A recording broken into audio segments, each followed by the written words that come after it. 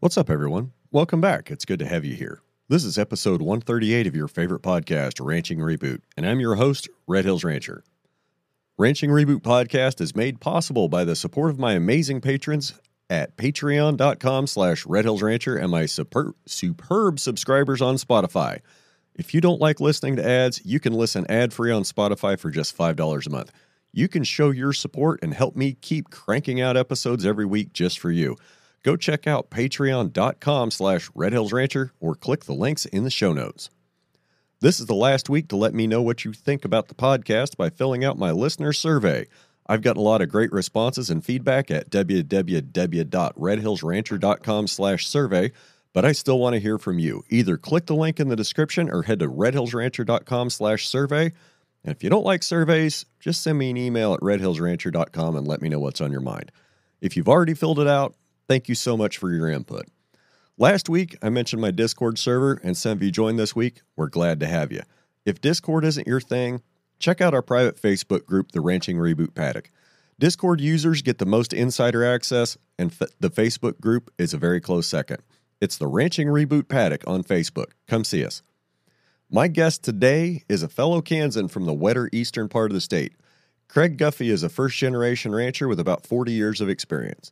Craig and his family operate Swearingen Angus, and this week on the podcast, the conversation goes from the economics of digging ponds to the benefits of rural water systems. This episode is a must-listen for anyone interested in sustainable cattle ranching.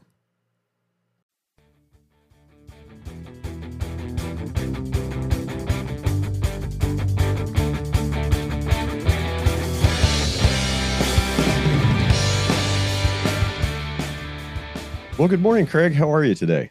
I'm good. How are you doing today? Well, I'm doing great. I'm really enjoying the nice, cool fall weather that we've been having. How are things up there on the other end of the state? Good. I'm enjoying the cooler weather too. A little dry in our part of the world this fall, but all's good. Down here in the Red Hills, I can't really complain a whole lot about. I can't really complain about a whole lot since the end of May, really. I mean, we've had Uh-huh. pretty good rains. We've had fairly mild temperatures. Hasn't really been that windy. The grass looks really good, and you get north of the Arkansas River, you get east of 35 or west of Dodge. Yeah, north of the Arkansas River, and it just seems like it's just super, super dry. Is it like that where you are? Yes, and we've had plenty of grass, which is kind of normal for us. It doesn't really change a lot if it's dry or wet, because of our diversity, but pond water is really an issue for us. So we're having to have some alternative, sources of water this fall to keep things, to keep us able to graze more consistently. So, Hey, just tell us all where your operation's at. so yeah, we are Swearingen Ranches, and we're 5 miles north of the metropolis of Lawrence, Kansas, and we're about 30 minutes straight east of or west of Kansas City. Would you call that the Flint Hills? No, uh, the Flint Hills is just west of Topeka, is kind of where it starts. Although we own and manage the largest contiguous piece of warm season grass in northeast Kansas. So we do have a lot of warm season grasses. We just don't, we're just not part of that. We have more of a limestone base instead of a flint rock base, and so that's kind of the big difference. Okay. I know in the Flint Hills, like at least on Josh and Gwen Hoy's place, I've been on it enough. It sounds like it's a pretty similar place or similar operation. Most of your stock water is from small ponds and runoff fed ponds, Yes. and you really can't. It's difficult to put any water lines in the ground because of the rock situation. It is, yes. And so although we're doing some of that work little by little, from rural water, everybody's been on rural water since I was a kid. They took away our our well drilling for the most part, and most of the wells were like put in the 1800s. They were hand dug and laid with limestone and just really didn't hold water very well. So it's been a really positive thing for us to have, rural water systems come through. So are you getting rural to just make sure I've got this correct?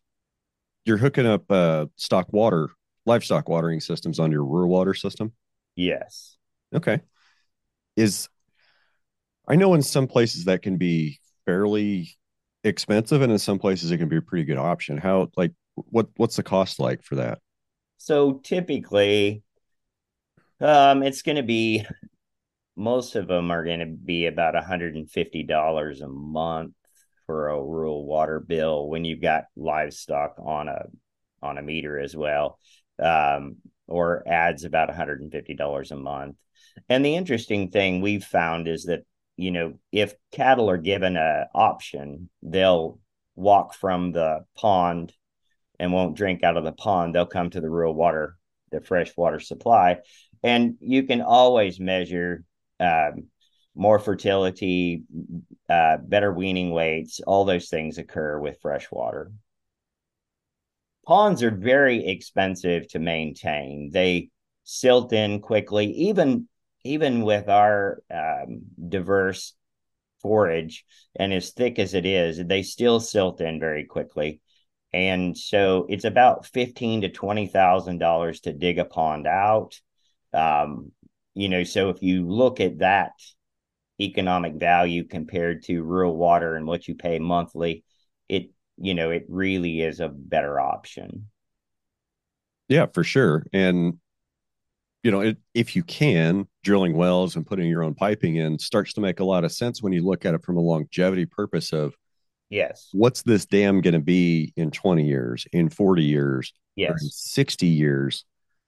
Um, so when my dad took over this ranch in the mid 80s, Uh-huh. it barely had any water in it. There was like a water well at the house or a couple of windmills and a couple of dry ponds. And there wasn't even really a creek. And through the course of cutting all the cedar trees, and he came in and got some cost share money to build some ponds. And but I think we have 14 ponds on the ranch, Mm-hmm. between like pit type ponds, which are dug Mm-hmm. out at a spring, and Mm-hmm. dam type ponds. And of the dams that he's built, and we've had some really long, in depth conversations about this. He Mm-hmm. said that there's maybe only two or three of the dams that he ever would have built. Yes. And most of those would be primarily for access, not as a primary water source. Because the north end of the ranch it's pretty rough. And if it wasn't for some of those big dams, we wouldn't be able to get across. Yes. Yeah, we've probably got I think we counted up one time. We've got somewhere around 23 ponds on 1,200 acres. So it you know, in some cases they put three ponds right on top of each other to try to slow, erosion processes and water leaving. And we have very steep topography. The hills are very steep, and like I said, there's tons of limestone ledges, and rocks just lay in the ground, and you got to grow grass on top of them the best you can. And so it is, I mean, that's the really, to me, one of the interesting things about Kansas is that it is completely diverse from one end to the other, and it offers a tremendous amount of challenge. But it is great cow country when you can get them to adapt to it. Come on, we can't tell people that Kansas isn't flat because nobody will believe us. You're showing a hill right behind you. Yeah, nobody can see it. Kansas is not flat if you get off of 35 and off of I-70. Kansas is not flat, guys. Right. Yeah, it is not. And that's the biggest thing I hear when people come to our ranch from other parts of the country or the world and say, wow, we didn't think it would be like this at all. And I just laugh and say, yeah, it's a very challenging topography. Okay. So let's moving on. Let's talk about Swearingen Angus and the cows. How long have you been there north of Lawrence? So we are a little unique in that we are a first generation again ranch, and we have built our ranch from nothing over the last 40, a little over 40 years. And so, yeah, uh, it's a rapidly growing area for, for urban sprawl. We're being encroached on very rapidly. Land prices have skyrocketed in the last 3 to 4 years, predominantly, which from the land we own, from that perspective, it's good. The land we would like to buy, yet it's not good. So, it creates those kinds of challenges. But we've created our own operation there from, like I said, from nothing. And then I also spent about 20 years in the deep South raising cattle. And from that perspective, I learned a tremendous amount about low quality forage and um, true genetic lines that actually can sustain in low quality forage. So, Okay. Can you go on about that about low quality forage and good genetics? sure. So, I was when you build a ranch from nothing, you spend a lot of years understanding the bottom line, and you either allow it to eat you or you learn to work with it. And so, from that perspective, we were in search of cattle that could actually adapt, sustain, and create a profit on forage alone, because we were not farmers, we were just cattle people. And so we live in a area in northeast Kansas. I mean, there's a tremendous amount of corn and soybeans in that area, and so there is a lot of farmers. There's a lot of people who have cattle and row cropping operations. We just happen to just be ranchers, so that's a little more unique as well. So as we developed cattle, they not only had to work for us on forage 100%, but they also had to create an economic value for our customer who was, feeding cattle more, doing those kinds of things as well. So when we started looking at what would sustain us, we started looking, very hard at what cow lines were the most resilient.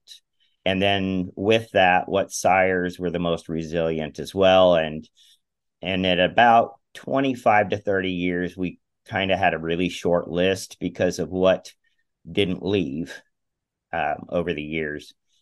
And we stayed very focused to finding those individuals or lines, and then propagating those and culling very hard on cattle that simply couldn't do it, required more of our attention, inputs, more feed, more anything. Those cattle simply were sorted out. Very And the good. same way in Alabama, I did the same things there. I tried to bring a lot of cattle from the north down there. They simply had no ability to excel on super low quality forage like Bahia grass, fire ants, and yellow sand. So like I said, you learn a lot. Yeah, for sure. What compared to, so you said you spent 20 years in Alabama, compared to Right. where you're at now up there north of Lawrence, do you think the grass is that much better where you're at now, like year round from a whole year round perspective? Yeah, that I think what's really better. I mean, what we saw when I so in 2010, my family said, we were doing some things together annually anyway. I was bringing my bulls up to Kansas. We were marketing through them through the family sale. Um, and finally, in 2010, my brother-in-law and my sister said, just bring your cows and come home. And so when I did that, I we unloaded the cattle into, the grassland there, and they went to eating the switchgrass. And you would see a patch of switchgrass that was absolutely just mowed off. And that was the Alabama cows. So their epigenetics said this is the closest thing to what our grass was that we were used to in Alabama. So Bahia grass and Bermuda grass were predominantly the perennial grasses that were, available. So, in a few years, you started seeing less of that happening, and the cattle were transitioning, to the higher quality forages, but they simply didn't know what they were. And so that was a very interesting thing we saw. So what is, I think, dramatically different, to maybe answer your question a little more thoroughly, and that is the soil is completely different. And certainly the protein level during the height of growing season is completely different. And at times we can have such high protein levels that we actually create a nitrate toxicity within the cattle. So we have to watch that as well. Okay. I'm kind of curious on how your Alabama cows integrated into the herd. If they stayed separate from the cows that were on the ranch, or if they started to integrate. Because I've noticed some different behavior when I bring in a set of customer cattle, to blend in with mine that have been on the ranch all winter, that have been on a slightly different program. The first part of the year, my group will stick together pretty well, and they'll be moving around the pasture, and then the customer cattle will be kind of, they'll be in their own group. Then about midsummer, I'll start to notice the groups blend a little bit, and maybe there's kind of a third outlier group that's made up of some of both. And then kind of toward then we get down to this part of the year where we're looking at, getting everything shipped out. Everything's kind of like, there isn't a knot of mine, there isn't a wad of his. They're just kind of all in one big pile. Did you notice anything like that when your Alabama cows were trying to integrate into the herd? Yes, for sure. Um, because they've already established, the hierarchy within those groups. And so, it took a little bit of time for the hierarchies to get, figured out within the groups. We did some, which is kind of how we manage our cows is, we did some sorting. Like the Alabama cows didn't all stay together. We sort on our ranch more so based on breeding groups, which has more to do with the age of the cows than probably anything else. Because most of our cow age groups are going to be a certain sire group. And so then I'm taking that sire group and mating it to a certain sire to balance our genetic value. So that's kind of how that worked. So yes, within each group, we saw, the hierarchies changing, and certainly the grazing patterns changed.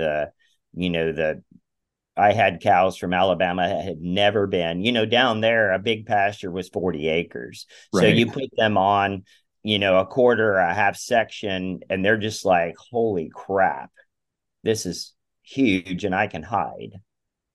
So then some of the cows, that didn't want to participate then because they felt like they had, we're back on the big range and this is amazing. And so, but when it got to be winter, they were running out of the brush and right there beside the truck ready for some hay. So they figured that out pretty quickly too. It's funny how fast they'll figure out what a feed truck is, isn't it? Very, very much. Yes.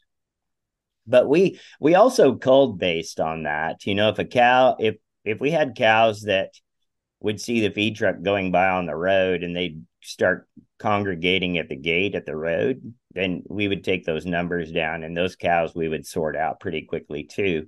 We didn't want that thought process to uh, to stay in the herd. We wanted you out grazing, whether there was a foot of snow on the ground or whether, it was May and lush and green. I got a funny story to tell you. Sure. So yesterday morning, I was I was just waking up. Sun was just coming up. My phone starts ringing. It's the sheriff's office. You know how this one goes, right? Yes, yes, we have those too. Good morning, sir.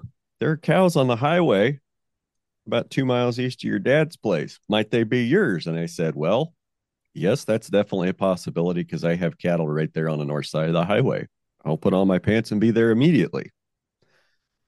Now it's about 8 miles from my house to ranch headquarters, and it'd be another 2 miles down the road to where this was. So I had to make it 10 miles. I jumped in my feed truck. Mm-hmm. Now, my feed truck, it's an older Dodge diesel with a manual. Mm-hmm. The interesting thing is two of my neighbors drive basically the same kind of pickup. Right. They drive a Dodge with a straight pipe and a manual transmission. Mm-hmm. So there's a lot of cows around in this part of the world That that know hear that. Dodge and a manual, and they Yes. like to go stand in a corner by a gate. Because they know you're coming. Right. So, I'm jamming gears. I'm flying out there running, maybe a little bit faster than I should have for that early in the morning. And I'm just running down, and you know how it is when you're on the way, when you're responding to one of those things, you're running through your head like, okay, where could they have possibly come out of? Where's the most likely place for them to find a hole or, break the fence or get out? How am I going to get them back in? What's, Right. how much of a wreck am I going to have? How Yeah. bad is this going to screw up the whole day? So then I pop over the hill, right? Mm-hmm. And I can see my cows still standing in the pasture. There's a bunch of them kind of standing in the corner. There's kind of some scattered off to the north in the grass. I'm thinking, well, this isn't, they're not all on the road. So that's a bonus. And then I pop over the next little rise and I see the cows. And they're all black cows lining both ditches for about a quarter mile. And I roll up on one and it's not mine. It was Yes. the neighbors on the south side of the road. So, of course, I called him immediately and let him come down. Um, so I parked alongside the road, just parked alongside the road on the west side, put my hazard flashers on, called dispatch back. And, they had a deputy that was about ready to hit the east side. So, we could at least warn traffic until my neighbor shows up. So my neighbor shows up in his feed wagon, sound just like mine. All my cows come running up to the fence. And I'm thinking, I'm, because I've been sitting there and he drives up and I'm, my cows hear all that racket and they're like, oh, maybe we're getting some food. So they start coming up and Right. we make a plan anyway. About 10 minutes later, he had his back in the pasture. But yeah, just wanted to share that one real quick. Is Yeah. No, we have the same sounding truck, and so our cows know. But we've kind of trained them to one more sound. If they don't hear the horn honk, then that means we don't want you. and I do something really similar when I want to move them. Yeah, So I've been operating out of a side by side for years, and us sometimes too. I'll actually put a siren in it. Mm-hmm. Sometimes I won't. I haven't put a siren in my new rig. I got one of those Mahindra Roxers. Have you seen Okay. those? No, Well, they look like they're built really tough, but they don't ride very good. So I gotcha. if you're used to a nice smooth riding Ranger, you might not like one. Yeah. I, Anyway, anyway, I can go out and I can sit on the top of a hill. And if I mm-hmm. just sit there, they don't do anything. I can go Mm-hmm. sit in a corner by a gate. I just sit there, they don't do anything. Mm-hmm. As soon as I honk that horn, Yep. they all start drifting in. Yep. And people will say, oh, well, we know you got a bucket of cake. I haven't carried anything with me. all summer. Like since July, I haven't carried anything with me at all. It's Right. just got them But trained. yes, and just like this time of the year, as the grass starts going the other direction, and they just know. They know that it's closer to when we might get a little alfalfa, or something like that. And the other thing is, we brought them in recently, and did our pre-weaning vaccination, and so now they're a lot more relaxed when they see you out running around, because they think, oh, it's all, we've already been in, so we're going to be okay, kind of thing. So Do you think they do you think that there's some cattle that have too many negative experiences in the corrals and they just don't want to go back?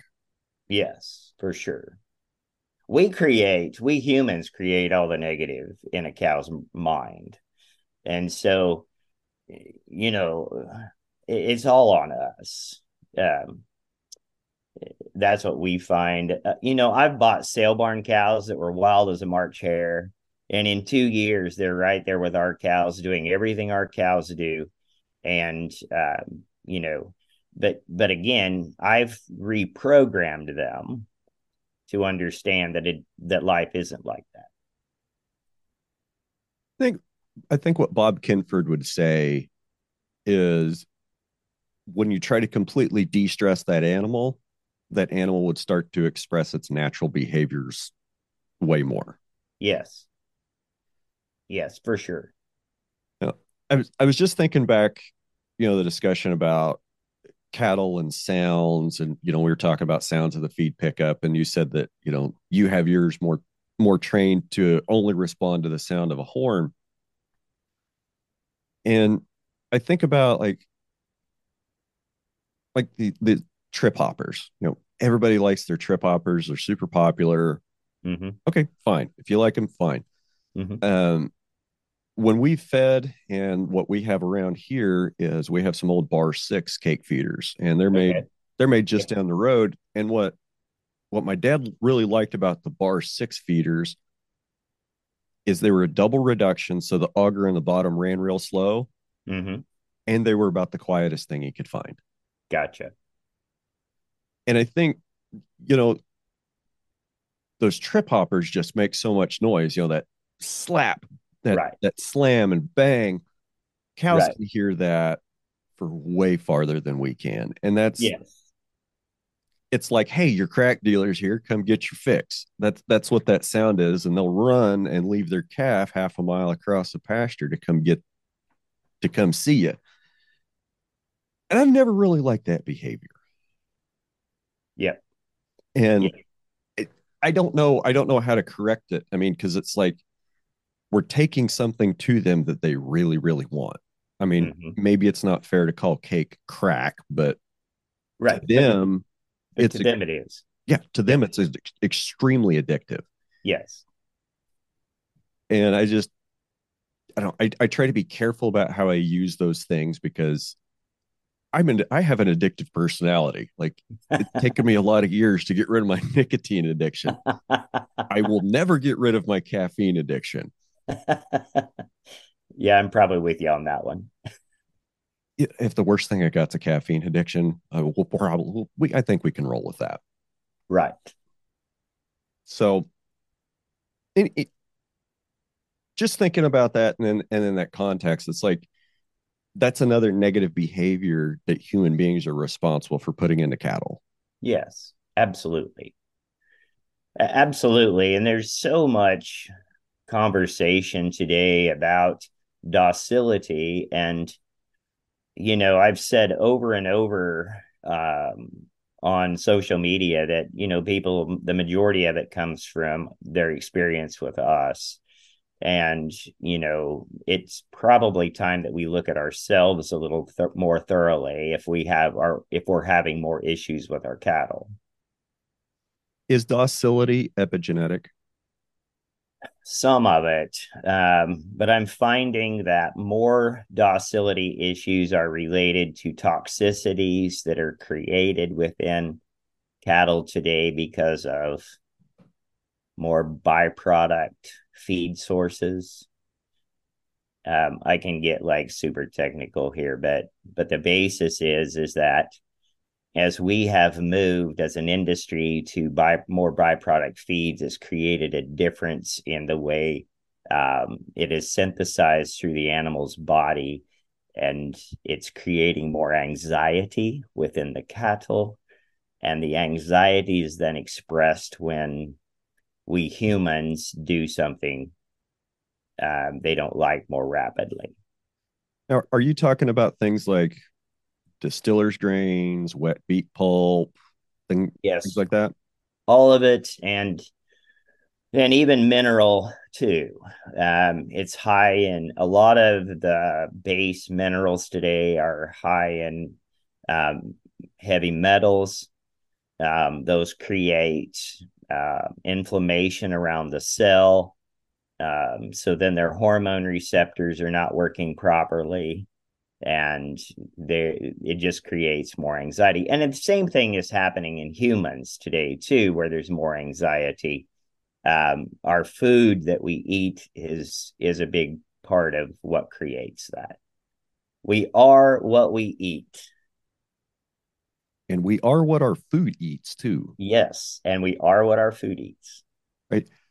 For a second there, you're starting to sound like, oh gosh, Will Winter and Bob Kinford and a couple other guys. Right? Well, But I think when you're in this a lifetime, there are many things that become evident. And especially as over the years, as the industry changes, we went from as young men seeing things clearly, because everything was a lot more simple back then, and we allowed it to be more simple, and the cattle just functioned from the simplicity. okay, I'm I'm I'm I'm very I'm trying to work through that. Um, I can agree with that. Like this, but we as humans have a tendency to add layers of needless complexity to systems. Absolutely. Right? That that's kind of where I got from that. Um,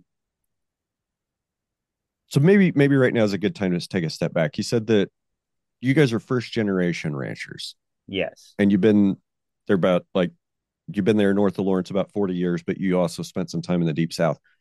Tell me about I want to hear about what your motivations were to start ranching. And it sounds like that would have been in the early to mid 80s. Yes. What was the motivation to start ranching right then? Epigenetics. Epigenetics within us. Okay. We were from my I ranch. It's a family operation, and to me, something that's kind of interesting is my older sister and her husband have created a farming ranching operation on their own as well, along with my youngest sister and her husband and I are ranch together. And so we've all created our own things uh, since the early 1980s. And I guess it was, just in our epigenetic makeup that we were supposed to do this. And it's also why we look at everything completely different than most people. And I have a Facebook group that, I visit with pretty regularly that I'll say something completely off the wall to most of them, but as we visit about it, then they start realizing that, oh, I can understand why you think that way. And so a lot of my processes are with people are about opening your mind up to the possibilities that it may not be what we first visualize that is the issue. And most of the time it isn't. There's a deeper underlying issue that's creating, you know, these issues that we're having within our operation. The problem is not that you have a sore foot. The problem is what's causing the sore foot. Absolutely. learning how to identify an actual problem instead of just treating a solution. And I feel like Yes. it, And just treating the symptom is what our society is based on, because ab- there's just absolutely. there's lots of Yeah. profit in treatment and not a lot of profit in cure or Right. prevention. So then we're controlled by that part of our, the um, the organizations that control the money within our industry are the ones that control our thought process too. Like what you're saying, you have a sore foot, so I'm going to give it an antibiotic, not what is the underlying cause that's creating the sore foot. We need to figure that out so we can eliminate the sore feet if that's possible. Is it genetic or is it biological? Is it environmental? What is the underlying cause? Yeah, and maybe it's a mineral deficiency. Like I've probably said this a half a dozen times. My theory is pink eye is an iodine deficiency. Okay.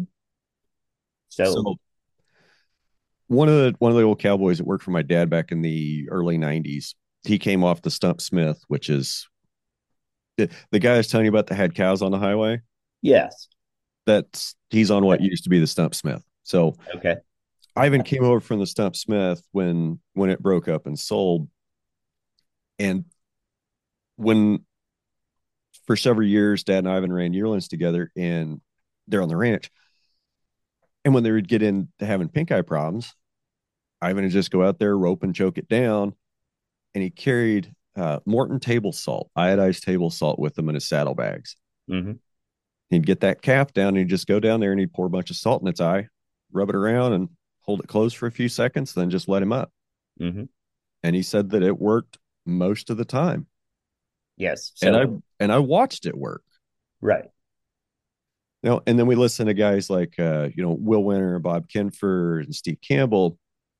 I'll talk about a lot of the same stuff, like what you were saying with toxicity and some of the feed products, toxicity in the minerals, toxicity, you know, unintended toxicity in the minerals that we're getting that are over processed, maybe from China, maybe not, but it can cause problems like another Imbalances. imbalances. I like that. Um, Another one I've heard of is grass tetany, Uh-huh. which to me that's magnesium deficiency. So how do you correct grass tetany? You feed a high mag mineral. Mm-hmm. Well, It's go ahead. yeah. So these are all super interesting things, and these are things that we've come to the core of what creates and causes them. And so we live in pink eye, uh, the hub of all pink eye. And there's years where every animal will get pink eye. And so we had to figure out what is the cause. The industry certainly isn't going to do it because there's too much money generated from treating pink eye. Um, so one of the things I learned in Alabama was the only time I got pink eye was after a tropical storm. Okay. So it blew in the storm, and you'd get a few animals with pink eye. So that also said to me that it can travel on dust particles, the virus, bacteria, whatever. We're not really sure. We call it a virus, but there's also the idea that there's some bacterial issues there as well. So we continued to look at it, and so in the last year, basically, we've changed our pink eye problem with one thing: understanding that the majority of pink eye comes from too much protein within the diet. So we changed the how they synthesize that by taking away the toxicity, the heavy metal toxicities within the mineral, the traditional mineral, and changing that. And so when we moved to the mineral we used as kids, which was basic salt from the salt mines in Kansas. And then we were told, that as we, got into our 20s, we were told you can't use, just base mineral. We called it a perfect 36, a 12, 12, 12, and we mix it half with salt. And we got along great. We had hardly any pink eye. And at that point, like the family that I was helping as a kid had Hereford cattle, and we grazed those in the Flint Hills during the summer. And we hardly had any pink eye ever. Then we transitioned to, well, the industry says we need to use better mineral, we need to use chelates, we need to use all these things. And so as we transition to those things that make us a better cowman, we have developed more issues. And finally, we just got to a point where we had to say, look, as young men, we didn't have all these issues. And we're old enough to have remembered that and seen that. And so we kept going back to why. What was different? So we went back to that, and it's completely changed everything. I had to write that down. The quote, things that make us a better cowman.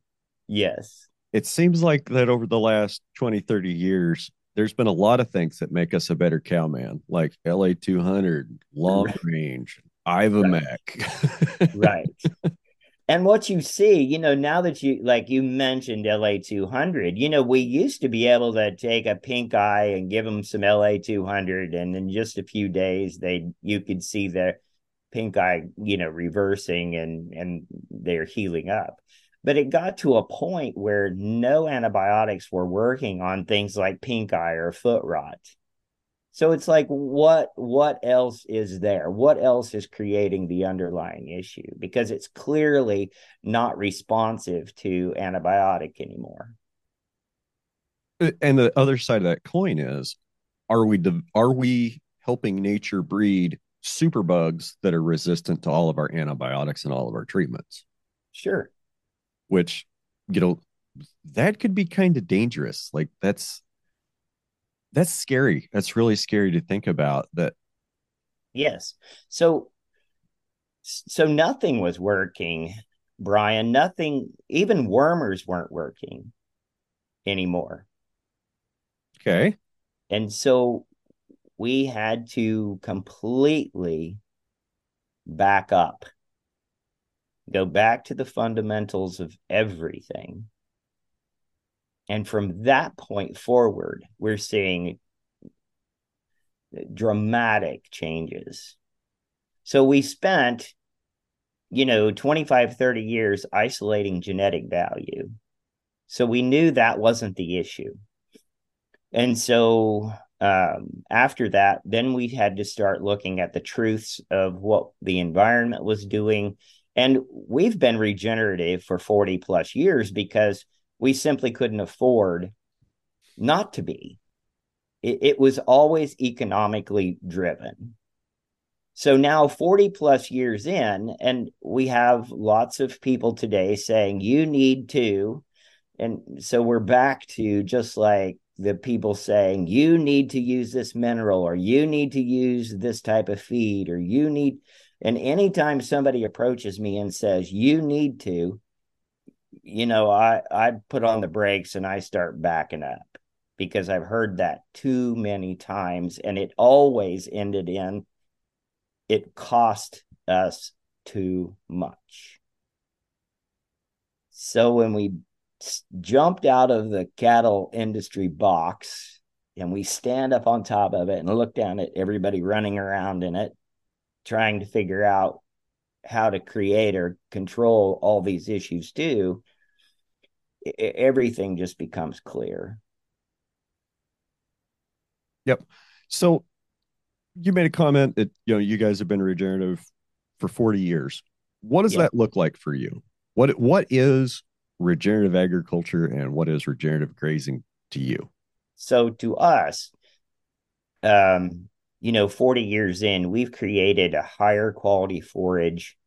And like I said, in some instances, it is too high quality, and we can have some nitrate issues within cattle.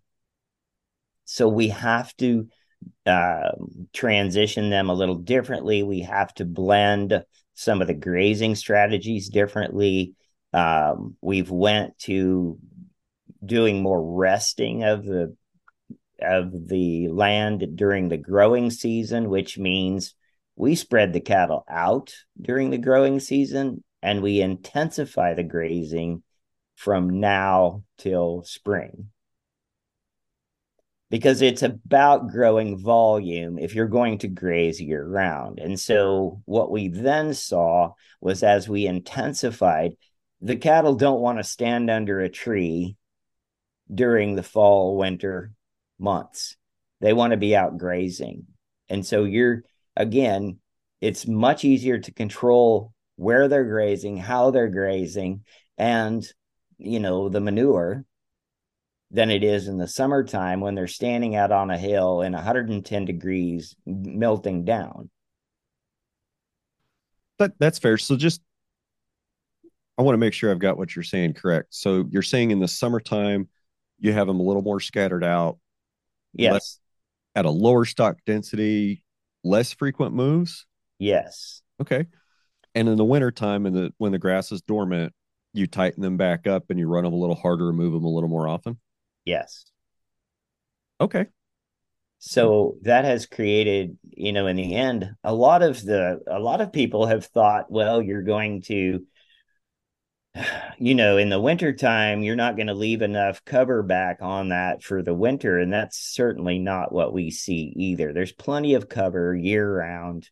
But our diversity is just immense. And we even now have a growing population of Bermuda grass. Okay. And we're 100 plus miles north of Bermuda line. So why do we have this Bermuda grass? Again, I ask why all the time. Why do we have this Bermuda grass? Because we have high levels of nitrogen in our soil. So we created that through the diversity. We have tremendous amounts of legumes during the growing season. So that's the reason we were having such pink eye issues. Okay. I mean, that definitely tracks. Yes. Nope. So then once we changed the mineral, the pink eye went to almost nothing. Foot issues went to nothing. The wormer went to working again because we reduced inflammation within their body. Okay. You're going to have to tell me what you switched from and what you switched to. So we switched from If you don't want to throw a brand name under the bus, that's fine. no, I won't. We switched from a traditional table blended mineral that's available at any feed store today. We switched from that to basically salt, sea salt, and a couple other products like bicarbonate of soda. And what we also changed and some clay in there to pull the toxins out of the cattle, and then we remineralized them with the sea salt, and it changed everything dramatically. Sea salt, sodium bicarbonate, clay. Yes. That sounds like something Will Winter or Steve Campbell might say. Yes. They said it a little differently. I've spent a year with running trials on multiple groups of cattle, multiple ages of cattle, to understand where the levels were needed to be, how to feed it, how to manage it.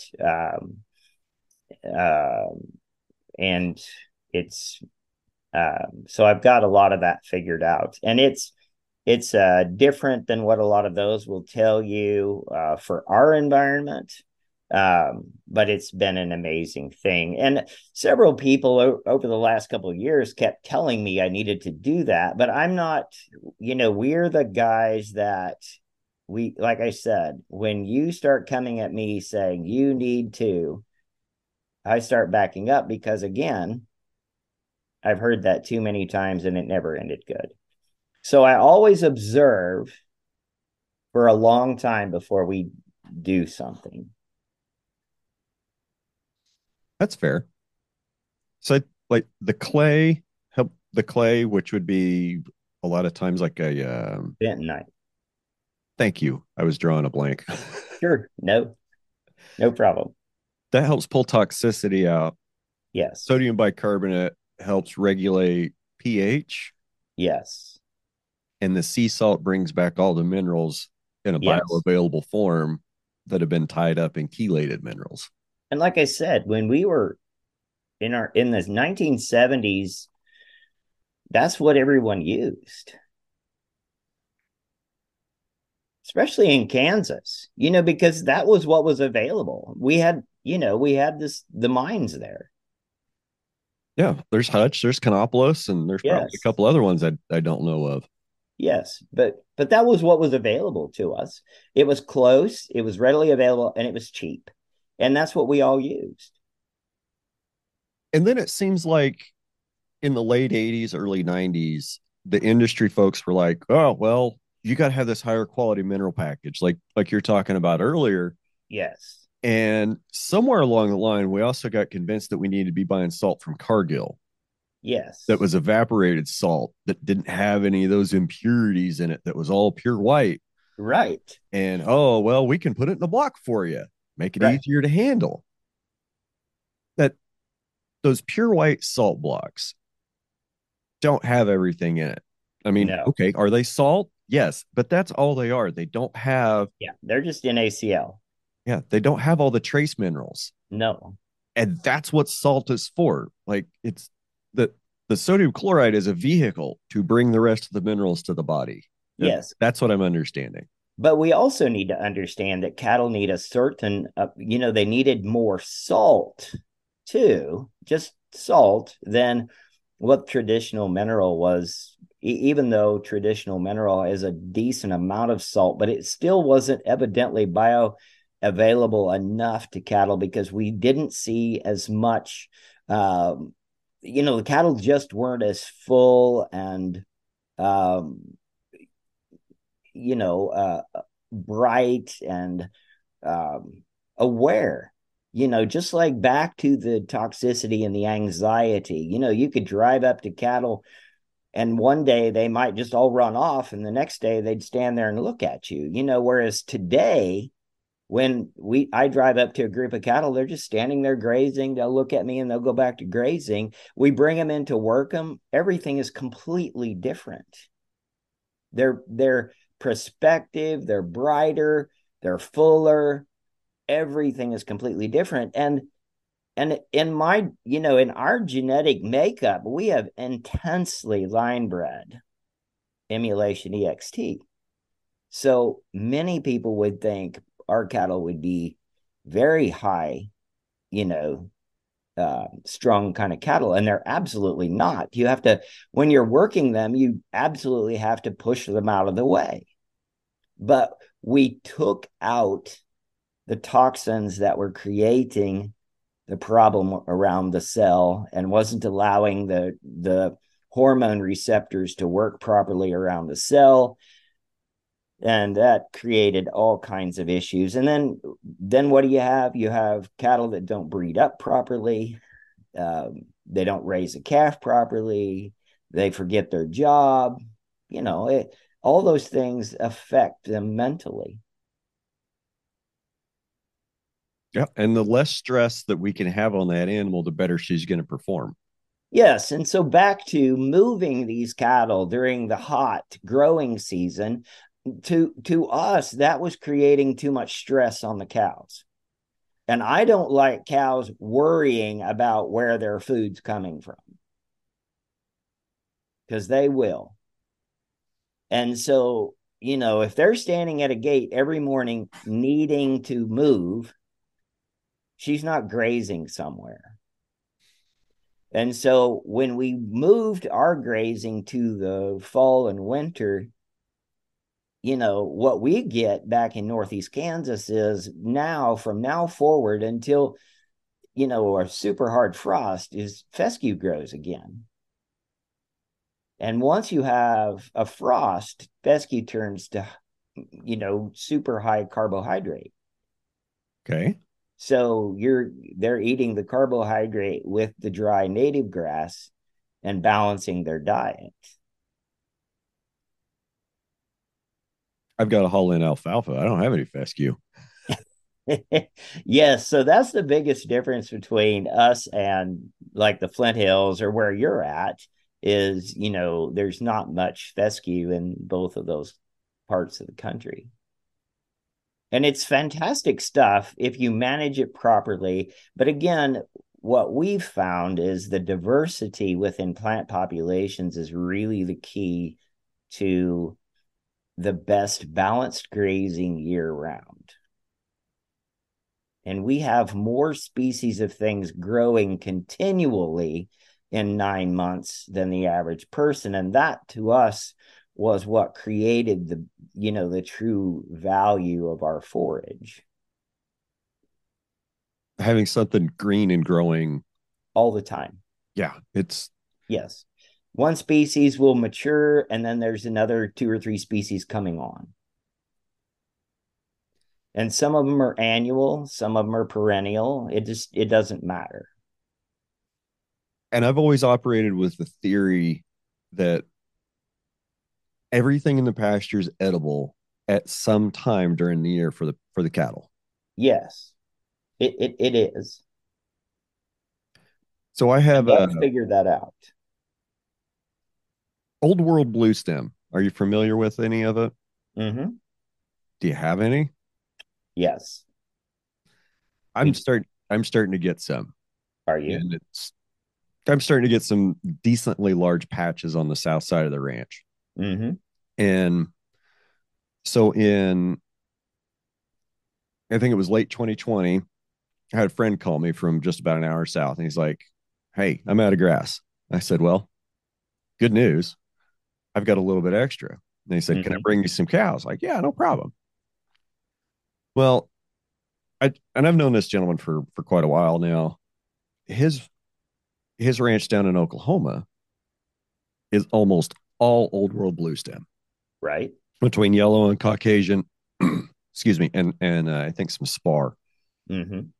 So we brought his cows up and put them on the south end of the ranch. That is maybe I've got a couple of paddocks that maybe have 20% old world blue stem in them. The rest are Right. pretty much, they're pretty good paddocks with, good native grass. Mm-hmm. The summer, they don't hardly touch it. The spring, they don't touch it. September, October, November, they mow it to the ground. Mm-hmm. Mm-hmm. I don't know why. Yep. It's the best nutritive value to them at that point, or they wouldn't do it. And how many seasons did it take them to figure that out Right. and learn that and spread that knowledge to the whole herd? Like, we were talking earlier about the cows you brought from Alabama and how they Mm-hmm. integrated into the Kansas herd and eating differences. It's like there's something that they learn epigenetically on how to eat and what plants are good and what plants are not. So can you speak to that, um, about your observations over the last 30, 40 years of how cattle will teach each other to eat things or how they will select or ignore things based on their epigenetics and their upbringing? Sure. So a lot of it is done, by mimicking their dam, but it also there is that palate is created through epigenetics for generations. I think we don't fully, most of us don't fully understand the depth of epigenetics and that it is completely generational. Um, you know, it it just is amazing to me. Um, for example, there were cattle that I brought from Alabama that just, they just couldn't make it. they couldn't find the resources even in the diverse population we have. It's the same thing when I bring cattle out of the north. They just can't make it here. There's multiple reasons why, but they just don't. And there's you just have to have the epigenetic diversity bred into you in order to be able to move from environment to environment. And I get asked that question quite a bit from people. It's like, do you believe cattle can work in multiple environments? And I said, yes, I absolutely believe it can. It's possible. But I said to the average person, no, it isn't possible. And the reason I say that is because we have proof that there are genetic lines, in breeds that dominate the breed. And, for example, QAS Traveler and EXT are the top two bulls in the entire Angus breed for genomic influence. And they both are a negative scrotal bulls, according to EPDs. And yet, here they are dominating the entire breed for genomic saturation by 17%. You're a little over my head. Can you explain that like you'd explain it to a 5-year-old? Sure. So one of the things we did, Brian, or I did within selecting genomic lines that could sustain long-term in multiple environments on forage was I went to looking and correlating. This is what I've spent my life doing, is correlating those genetic lines back to true doability and profit on the ranch. So once I figured out there's basically 5 sire lines that have done that. And then a few years later, Angus actually printed a list of cattle, the top 30 animals in the entire Angus genome that make up 50% of the Angus genome. So only 30 animals make up 50% of all Angus cattle. Okay. So with that in mind, that means those were the animals that no matter the environment or the management or the forage or the feed, they excelled. Okay. That makes And sense. brought the breed forward. And so those are also the bloodlines that everybody always goes back to when they make a mess and their cattle don't work and they have to fix them, is we go back to these handful of cattle and we fix them. So what we've done differently is we've brought that forward in the last 40 years and line bred those values of those animals forward to a point where now our genomic value is super, super consistent and our phenotype is as well. So we've went about it a little differently because we were trying to get rid of the inconsistencies and make the dollar value of each animal more consistent at the end of the year. Okay. Have you how have you avoided any wrecks with all the line breeding for 40 years? Because it seems like just me not knowing anything from a hole in the ground, it just seems like 40 years you're going to be, several generations deep reinforcing those genetics. You're not worried about any inbreeding, which is the negative side of line breeding. Any bad traits popping up, or have you seen them and deal with them? No. So here's something that's a little unique in the way we've line bred. We didn't go about it from one sire line as most people do when they discover a sire line that has worked super well for them, and they decide we're going to create a line of cattle that are line bred out of a sire line. And I went about it from understanding first correlating that there's 5 sire lines that are strong enough to sustain forward movement. Then, without getting like maybe super complex, I also went on to understand that 3/4 of all DNA comes from the dam in every animal. Okay. So if we were to dissect a cell in every living animal, including humans, 3/4 of all the DNA in every cell comes out of the dam. So we had to create cows that were super consistent because they were pulling genetically and they controlled the epigenetics forward as well. So once you do that, then we uh, we take the most consistent prolific cows and line breed those back through the sires, but it's 5 lines. And so we don't ever get, like, I may have a cow that's 30% emulation, but then I outcross her with our Rito bull, and then we're back to 3%. But the Rito bull was probably in the 3rd generation back behind her, but it's still only at 3 to 7%.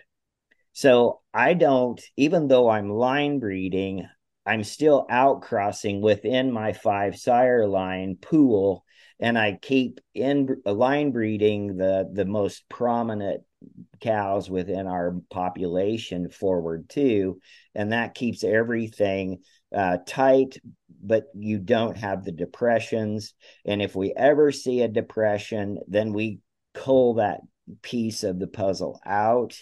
And so that's the biggest difference. And there's a dairy, an old dairy guy had this system years and years ago too. So it wasn't like my own brainchild or anything. I did figure out that it was possible to do that.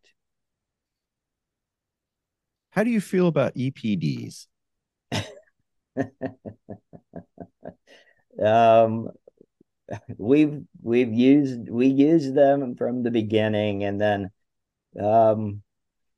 we haven't even looked at an EPD in 10 years. We quit using uh, any association data 6 years ago.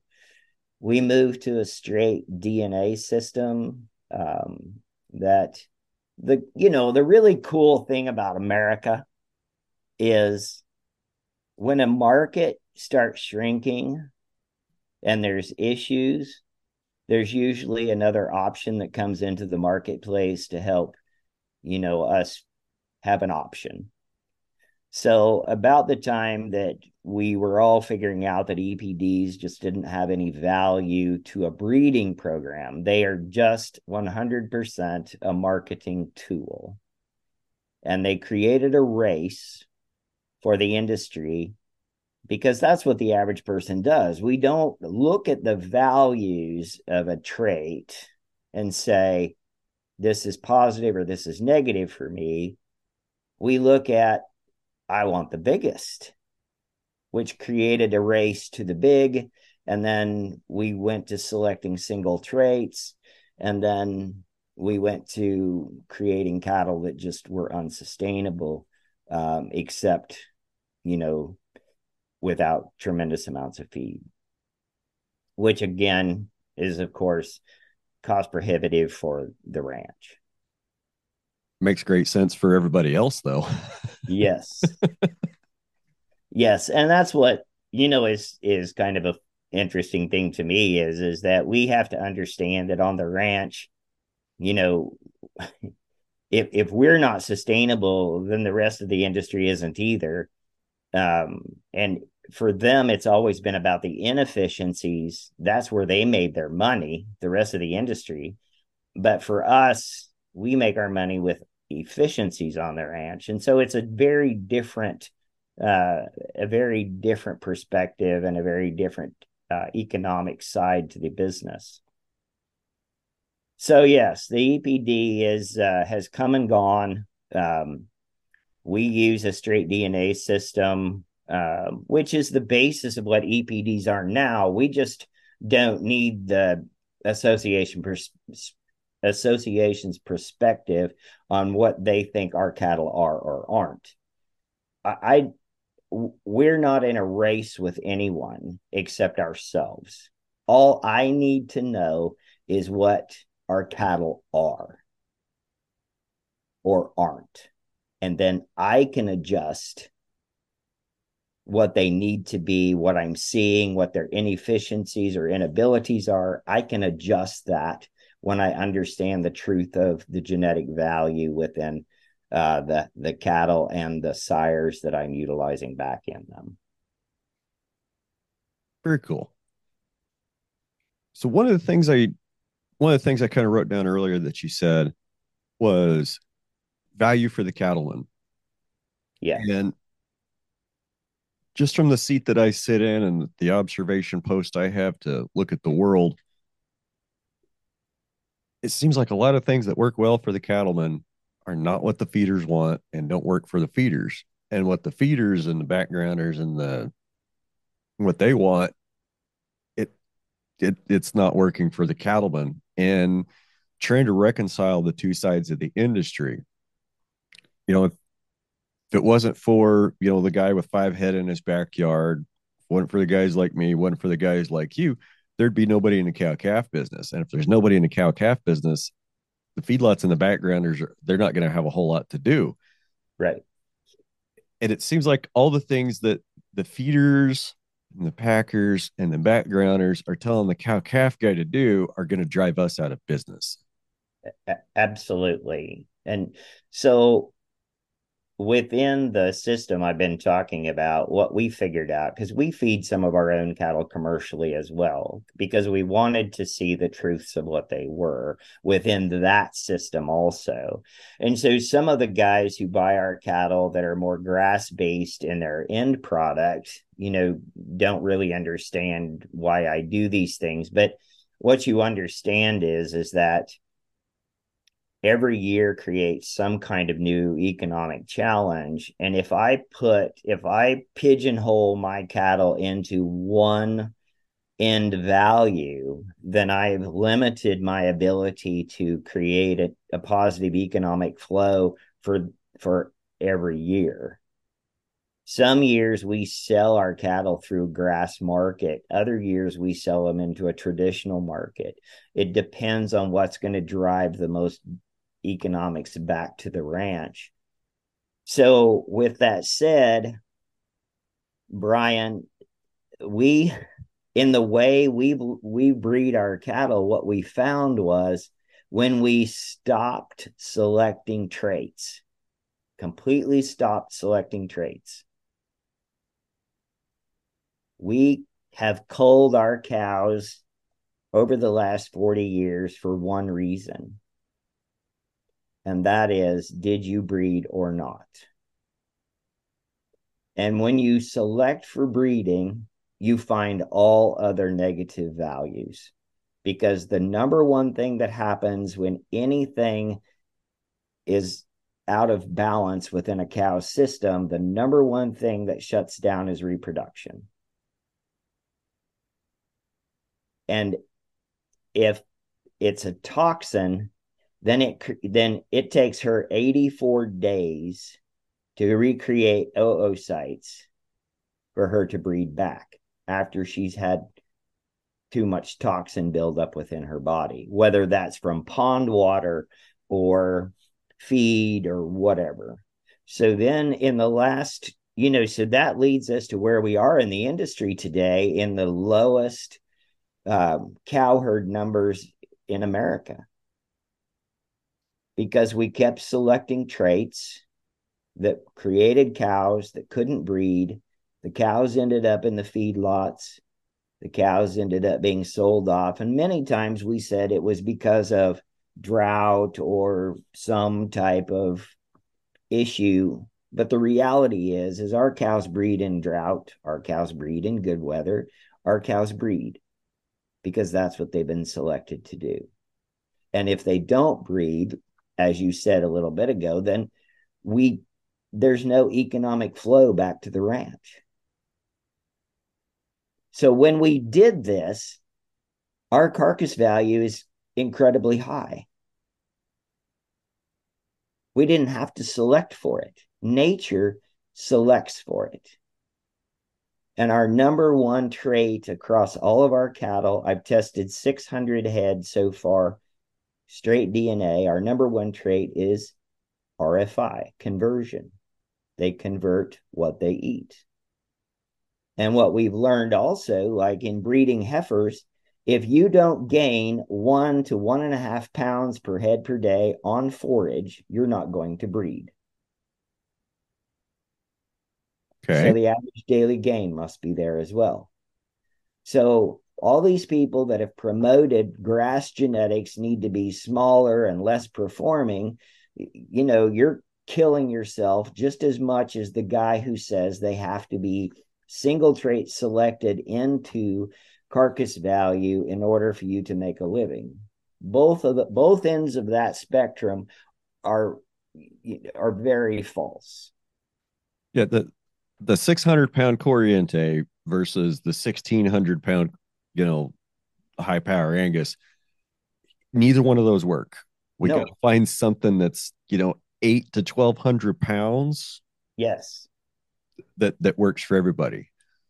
Uh, I was listening to you talk about the 84 days to recreate the oocytes to rebreed after toxicity exposure, and I've heard some of that, and I started to wonder, is there a base fertility problem in the nation's cow herd because we've just been feeding so much condition and fertility into our herd? Is Yeah. there maybe an underlying fertility problem? Yeah. So, and where I'm getting with that is, like, it sounds like you guys have done for 40 years what I've been trying to do. It's select on breeding without inputs. Like, pull the rug Yeah. out from under them. Let's see what works. If you breed, you get a stay, and we'll find out why later.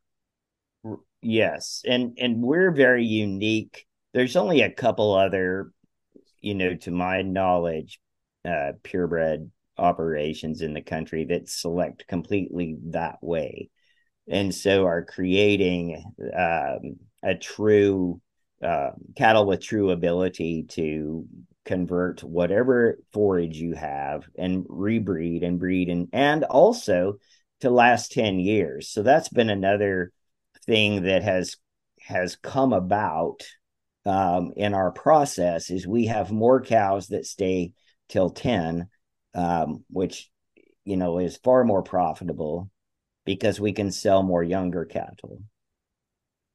You might And get some angry phone calls from cow traders and sell by guys that say that you shouldn't own that cow past 6 years old because of the absolutely, depreciation curve. absolutely. But we all know that, my little phrase is you sell in the come, which means what's to come, and that's what people buy. If I was to offer, which we do, if I was to offer uh, bred mature cows or first calf heifers, people always want the first calf heifers, and they're willing to pay more for them than the proven cow. So, It's a little there's funny, isn't it? it is a little funny how people, think and process through that. But yes, and I completely agree. We've seen over and over and over, because we've tried genetics from everywhere, everyone, and the consistent thing that we see is the lack of fertility in cattle because they were selected for one extreme or another. And that's where our industry is today. And we have rewarded that thought process by, you know, yes, you're a good old boy and you bought this and that's going to work good. And they use the highest EPD bull, and the next year the calves are still 400 pounds at weaning.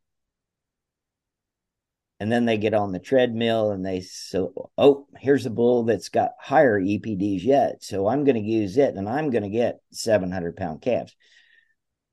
the next year rolls around and they get 400-pound calves and they don't understand what the difference is. And they have never looked at their environment. They've never looked at their forage. They've never looked at their soil. Um, it's just a vicious circle that, most people end up being on. And you can put the best bull in the world on crappy cows, and it's still not going to No, do great. No, because again, the cow controls three-fourths of the genomic output. And then, the epigenetic side of it too is huge.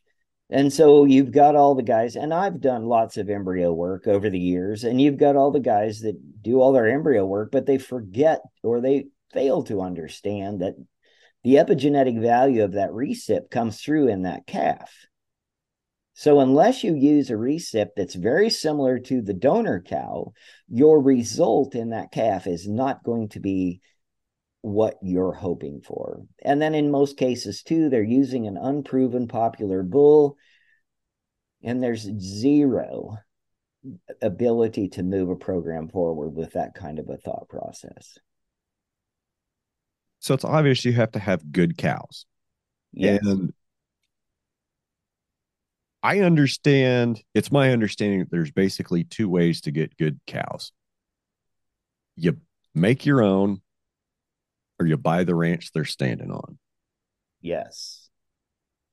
And Is both of them come with the environment.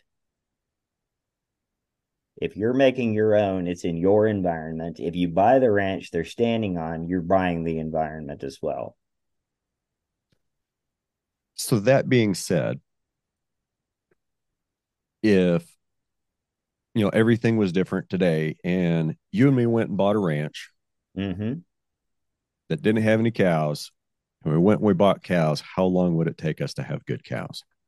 So you could, it depends on if, well, you and I, knowing what we know, we could have good cows in 5 years,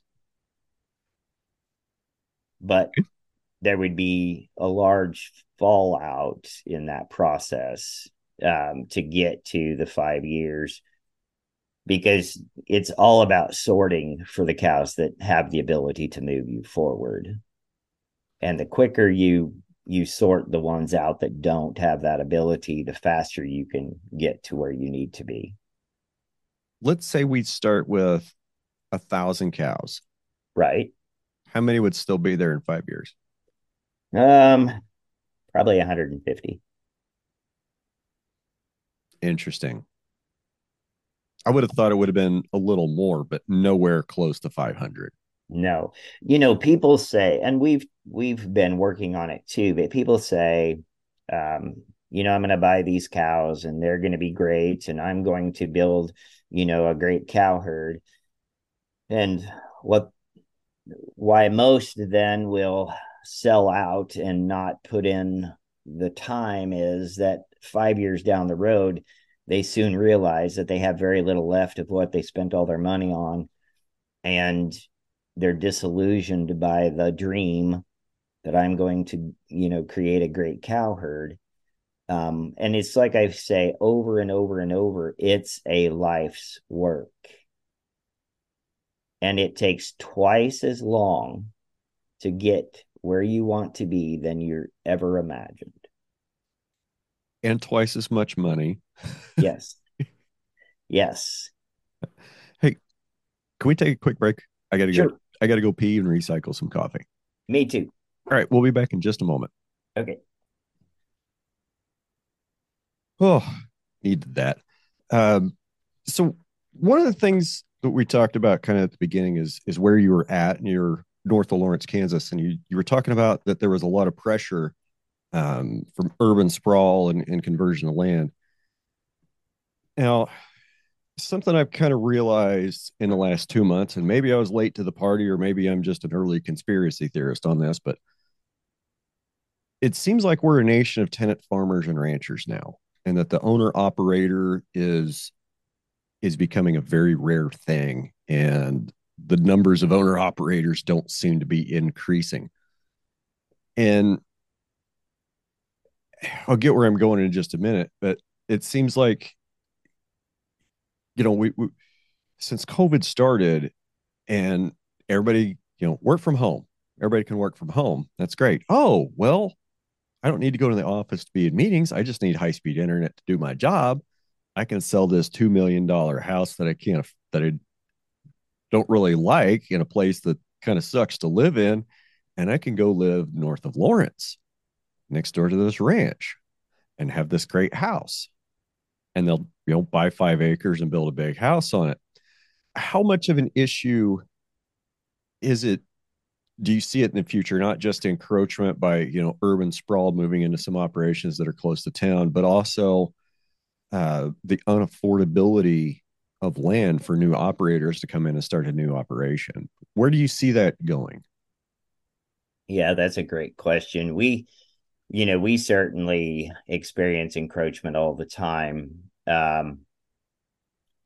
I think, back to your comment about conspiracy theory, what we see happening is that, the government is going to drive agriculture to a certain segment of this country. And yes, it's going to be pretty much about tenant farming, um, or whatever, tenant farming, ranching. We're going to be, the few of us that are out here are going to be allowed to and paid for and those kinds of things. We're going to have to, you know, work through new taxes like carbon and, all those kinds of things that are coming as well, because people don't understand the basis of how nature works and the importance that, the role cows play in grazing lands for that. But yes, like I said, we see the land values going up around us almost daily. Um, we see part of the land that we lease, is selling. But then we get more opportunities at other lands. It's just some of it just may not be quite as convenient as what we have now. And, in 30 years, like my nephew, he may decide to sell everything we have out for a tremendous amount of money and move to an area where there's more opportunity from a land standpoint. I'm not really sure where that is today because, like I tell people, there's Priuses everywhere.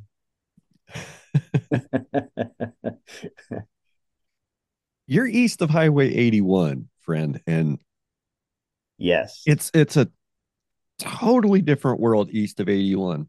Yes. For those of y'all that don't know what I'm talking about, Highway 81 basically goes from Montana to Texas. East of that line, there's a lot of people. Yes. West of that line, there's not. And I think the number is like Highway 81 almost divides the country east west in half.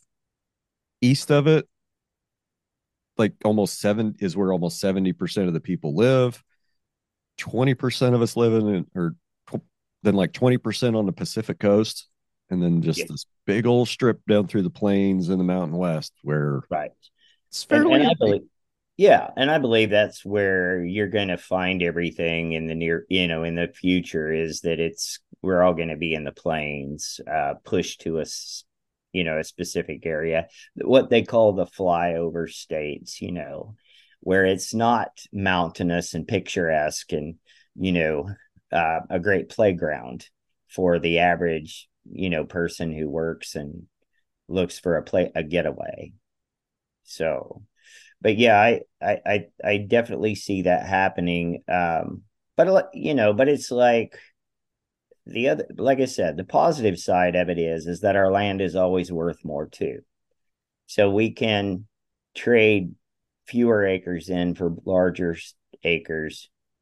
So the equity change would be, a good thing, and that's really what this business is about to us is building equity. It's not just about cows. Um, it's about building equity. So it's an interesting little conversation we're having. So you're suggesting you'd be suggesting to move west. And, I'm not saying anything's right or wrong because, it's interesting that, you would move west to where land is a little cheaper. Yep. Then there's people that are kind of where I am and further west. Well, specifically, I had a friend in Northeast Colorado that was concerned about water availability. Like they're Mm-hmm. having water well issues. So they moved from Northeast Colorado to the Nebraska Sandhills. Um, I have another friend that's in California and they're moving to Texas because of land price. I have a friend in Texas that's moving to Missouri because of land price. Right. I have a friend in Missouri that's moving to Texas because of land price. Right. It's almost like it's It's it doesn't perspective. make any sense. Nothing No, makes it sense. it really is perspective. And our thought is we wouldn't go probably very far because you can get an hour north and a little west of us, and it's very rural. And there's nothing there to drive people to it. So, we when we make changes within our thought process or our operation, we truly look at, what are the long-term effects here? What can we look at long term?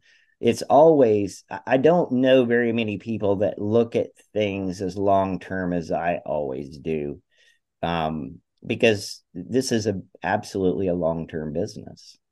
And if you're not in it for 100 years, then, you're, because that's reality. And the other thing, like my brother in law and I say, is when we're dead, it doesn't matter because we're dead. That's true. So the But next generation can do with it what they want to. but and somebody that's got your blood running through their veins has got to figure out how to fix what you screwed up 50 years ago. Exactly. They got to But, figure out how to clean those ponds. but the good thing is, right. But the good thing is that we take that every day in our operation. We have those conversations with the younger generation, and the younger generation is always included in those conversations. We're a little unique in how we work with our younger generations as compared to a lot of long-term family ranches too. The younger generation is has just as much say, and thought and input and as we do. And it's the only way we know for them to learn while we're still here. Let them participate in the decision making process. Yes. And see the outcomes of their decisions.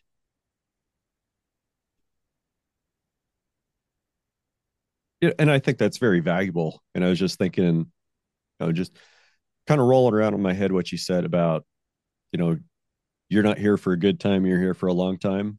Yep. And I feel that, it's when I do something, if I'm going to do something on a ranch, like a tree clearing project, or even if I'm going to build a crossing, like knock Right. down the edges of a canyon so I can run a fence through there. I think Right. about what's it going to be like to live with this in another decade? Right.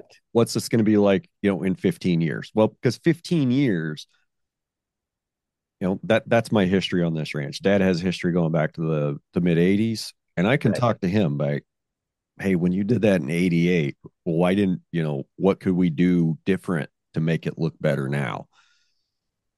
And those are the kind of questions I like to ask myself. It's like, what's this going to be like to live with in 50 years?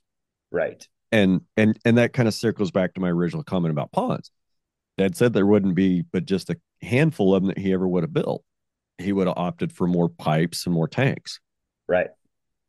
And okay, well, he said that 10 years ago, Mm-hmm. and he's been saying it. Now I'm living with 30 to 40-year-old water systems. Yes. Those have their own challenges. Yes. I've had to dig up.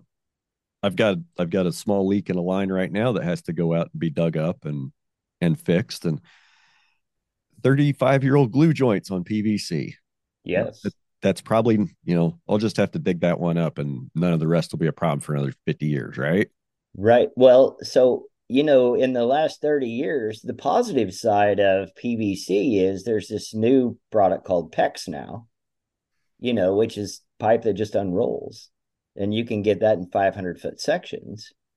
So, it's a very different animal to work with as well. So that's an example where technology has absolutely helped us, especially out here in a rural landscape where rocks are an issue and, all those kinds of things are too. But it's interesting to listen to you talk about what your dad said. And we're very much in the same thought process as far as water goes, that, um, the water systems, the cleaner water is a huge issue in production, consistent production on the ranch for cattle. Water is huge, huge, huge. And I think far more than what anyone talks about and maybe understands completely at this point, but we're certainly seeing, that it is a major factor.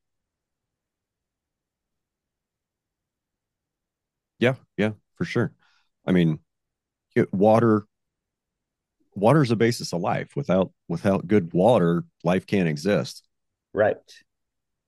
Right. Absolutely. So we got to kind of start moving out of here. What would be the advice you wish you had when you started 40 years ago? And what would be the advice you'd give to somebody that's wanting to start tomorrow? The advice I wish I had. I did a lot of traveling young and talked to tremendous numbers of cattlemen ranchers across the country. And the reason I did that was to try to find perspective and value, and understanding from true experience. There is nothing better than true experience, I have found. And so I just wish that some of those guys that I visited with at that point would have maybe been a little more forthcoming with the truths that we end up learning along the way. And maybe at that age, we're certainly not ready to hear all those truths. I understand that as well. But there's certainly some basics that I think, and those are things I try to share with younger people. And a lot of times I get the look that, okay, old man, whatever. And I'm like, okay. And so my response typically is, let's talk about this again in 20 years. And then let's see what your thought process is. I'm not Yeah. going to argue with you about it. Let's just see if you can make it through a drought cycle and a cattle cycle. And then we can Yes. talk about it. Then we can talk about it. Yes. And what you learned on the other side, if you made it through. As the a cattle cycle and a drought cycle. Ooh, it's taken an awful lot of guys out in the last couple of years, hasn't it? Yes. And like I said to, a couple young guys were telling me recently, that they had a few more opens than they wished. And I said, boo hoo. I said,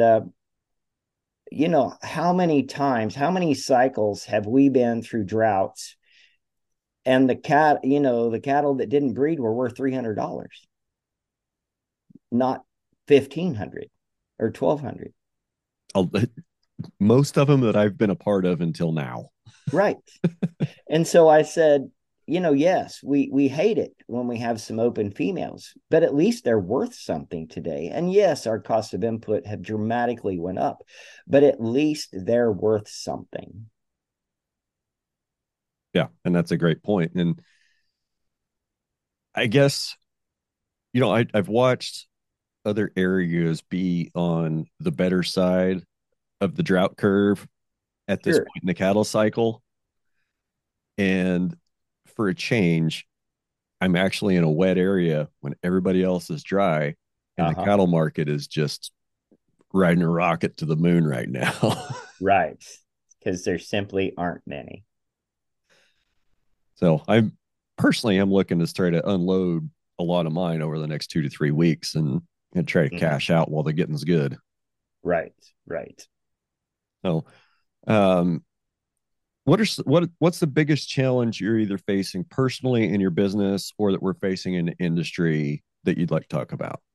Um, I think the largest challenge for us in our operation in the last few years has certainly been coming to grips with understanding, as we were talking earlier, this issue with the toxicities.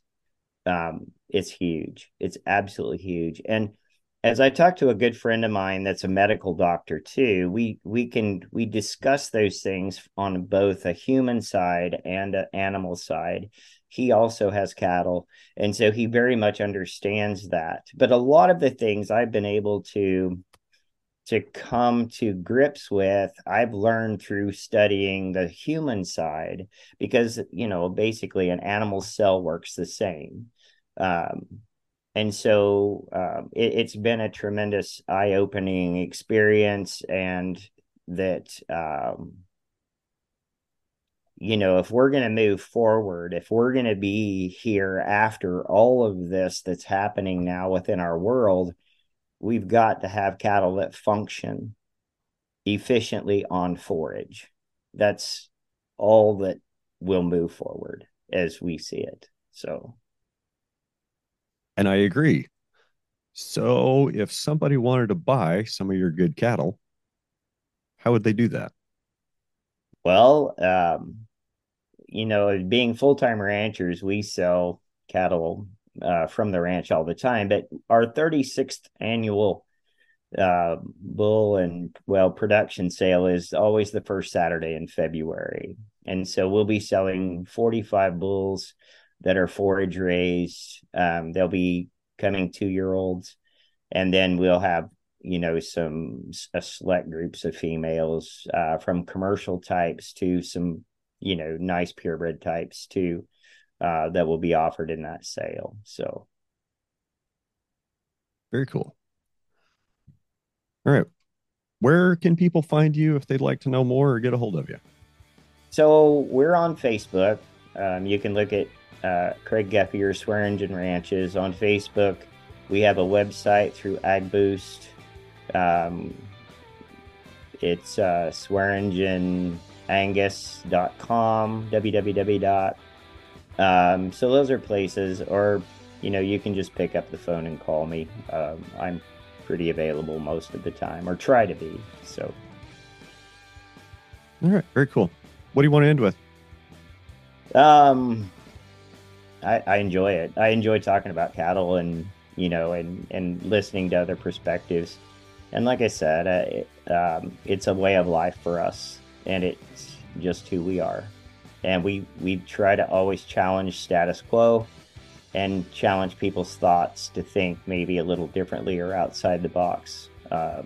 So I think that's important. Awesome. Great stuff. Well, I sure appreciate your time today, Craig. And I think I'll let you go ahead and get on with your day. Thank you, Brian. I enjoyed it. All right. I enjoyed it too. All right, gang. Go have a great week. We'll see you. If you enjoyed this episode, don't forget to like, share, and subscribe to our podcast. We'd also love to hear your thoughts, so leave us a review if you haven't already. And don't forget to check out the Q&A and the polls on Spotify. Your support helps us bring more enlightening conversations and fresh stories from the world of farming and ranching. Thank you for listening to Ranching Reboot, your favorite regenerative ag podcast.